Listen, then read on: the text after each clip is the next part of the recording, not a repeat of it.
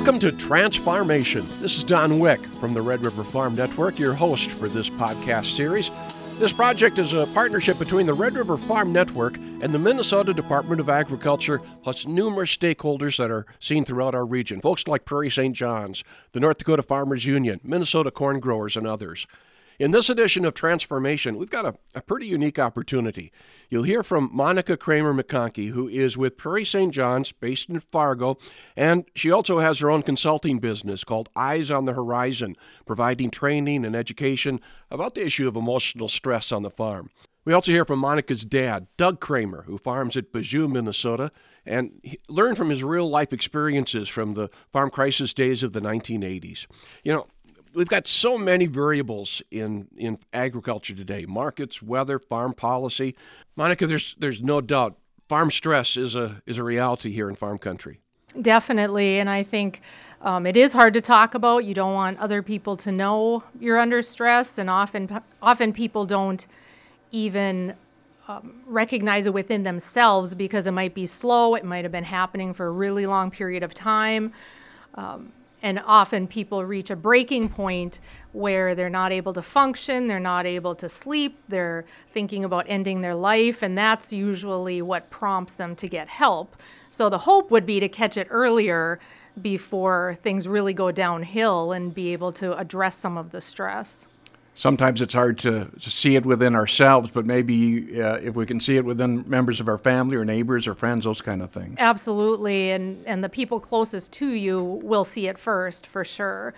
And it can be anything from not being able to sleep at night to changing eating habits to maybe drinking more than typical, not wanting to go places. So if you've been an active member of church and all of a sudden you just really don't want to go anymore, you don't want to go to Cenex and have coffee with the guys or sit around the implement talking, and that's a change for you. Those are all kind of warning signs. Obviously, as working at Prairie St. John's, your consulting business, you're very familiar with this, but you're also a farm kid, and we're fortunate to have your dad with us as well, Doug Kramer. Maybe, Monica, you can introduce your dad for us. I sure can. So what do I say about Dad? I don't know. Well, he took over. He grew up in a family of 15 kids. Wow. On the family farm that your grandpa started.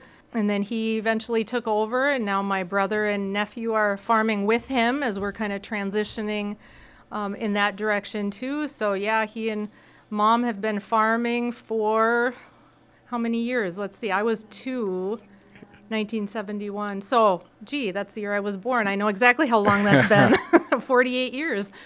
Doug, take a look at what happened in the 80s compared to where we're at today. How are things different? How are things changed? Well, I would say the only difference probably is that the farms are bigger and you have more precision, more electronics. Back in those days, it was more of a mechanical problem with machinery, and now it's more of an electronic precision GPSs. And certainly interest rates are a whole different story back in the 80s than what we're dealing with today. Yeah. Interest was a lot higher back then. Yeah. There seemed like there wasn't quite the push or the demand for land as there is today. So that makes rent higher and land costs. Yeah, no doubt. So tell me your story. How did you get through that tough time? Well, I guess we just cut back wherever we could on living expenses, and we didn't do any buying of machinery. If we needed something that was possible to build, I would build it myself. And you guys had jobs off the farm? Yeah, we did work off the farm in during the winter months. Right. Yeah. Monica, if there's any consolation really in the fact of what farmers are dealing with today is we've gone through similar things in the past, I would think. Yeah, for sure. I'm sure, there's been some lessons learned.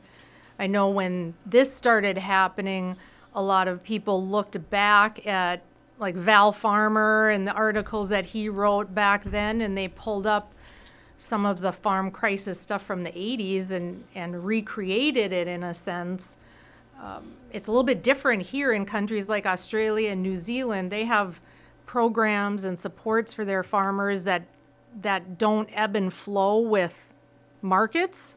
They're just always there, where I think we've been more reactive in this country, where things hit bottom and then all of a sudden we're kind of throwing money at the problem and coming up with programs and funding things where, we could learn from that, where maybe we need to have some consistency in our services to farmers.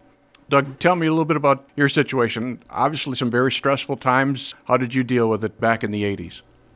Well, I guess the thing I would do would be like mainly doing things with my hands. So your mind is you're fixing something. So your mind is on what you're doing and not thinking all the bad thoughts. Mm-hmm. Trying to think of something that you're doing to advance your farming operation and not costing you money to do it. Right. Mm-hmm. How easy was it to talk to people during that time when you are going through some challenges like that? Well, that was tougher for me. I guess I'm not really an outgoing person, so I just kind of stayed to myself, and probably more than I should have. After I started seeing a therapist, it kind of made me realize that it helps to talk to other people. How did you get to that point to see a counselor or see a therapist? Well, there was a fella younger than me who was a salesman for farm equipment, and he told me he was going to a therapist. And at first I thought that was kind of a waste of time, but he said how much it helped him, so I thought I'd try it. And the first few times I went, I kind of felt like I didn't want nobody to know and nobody to see me. Right. But then after a couple of visits, so I guess I didn't care if somebody seen me. I knew I needed help. Mm-hmm. Monica, that same thing I think would relate to everybody. Mm-hmm. It's that concern of what other people might think, whether it's you, Doug, or any of us. That's a reality. Absolutely, and in these small farming communities, a lot of times there's like one therapist that comes to town one day a week, and they're stationed at whatever, a county office building, and so everybody who sees your truck there on that day during that time is going to assume you're at the therapist. And, I'm hoping now there isn't such a stigma or so much negativity around seeking help, but I think back then it probably was, pretty alive and well. I would think there would also be a fear that counselor or that therapist may not understand the realities of farming. Was that a concern for you, Doug, going into this? No, the therapist I had, he seemed to understand farming very well. He told us things to try, don't get really worked up over certain little things. You can always do them later, or talk to your wife about it so she knows what's going on. And a lot of good advice, obviously. Yeah. That is important, because I think some people go, and if the therapist doesn't understand, then they want to quit and not go back. But I like to compare it to if we had like a heart issue or a blood pressure issue. If we didn't like the doctor we went to, we would either go back whether or not we didn't like him or not, or we'd find somebody else. We wouldn't just quit. And I think it's got to be the same when we're dealing with anxiety or depression or whatever's driving us to go to a therapist. Stick it out for a while, and if it's still not working out, there are others out there to find. You're involved training and talking with a lot of audiences today. Maybe it's folks dealing with farmers, stakeholders in this business. Are we seeing more folks that are meeting with counselors or seeking therapy? What I see when I'm out talking to people is a definite interest in how to help people who are farming, because they see they're in trouble. And a lot of times these farmers are talking to their seed salesmen or their crop insurance people or their consultants more than their own families. And so these people feel really super unqualified to know how to help. And so we've worked with them on just developing even little cards to leave with the farmers saying, if you need help, here's some numbers to call, or here's some websites, or here's some social media sites. So at least there's resources available if they want to make that call. So, Doug, what was the experience like? How long did you go to a counselor? What was how was the experience? How would you rate it? Oh, I'd rate it like a 9, and 10 being great, because he gives you ideas on what to do. For instance, if you got so many jobs to do and you're depressed, you can't finish one. He said, write your things down that you need to do, and when you do them, cross it off. Another thing was to go for a walk every day, 20 minutes a day, and when you walk, hold your head up high and think good thoughts, and I guess that's things that help me a lot. I think that could help me too. Tell me, how long did you go to a therapist? I think I went for about a year. Yeah, I believe it was once a week, a year, for about a year. 1980s was a very stressful time. We're going through a lot of challenges today. What kind of advice would you give farmers today when they're going through some of these kind of issues? I guess I would suggest to find a therapist and don't give up. If you and the therapist personalities is a conflict, find a different one, because there's always somebody out there that can help you. I think Dad hit it on the head to not give up, that we need to not lose sight that there's hope for the next day. Worst case scenario, you lose the farm. If you're alive, you can still go on and do other things. And I know that's hard for people to understand and even believe when they've put so much into it. But people choose to end their life, then there's no going back, no going forward. It's done. And so it's just to hang on, to talk to people, to surround yourself with people that care about you. One analogy that Dad told me that his therapist had said is to picture like 2 garage doors, I think it was. Yeah, 2 garage doors with rusty hinges.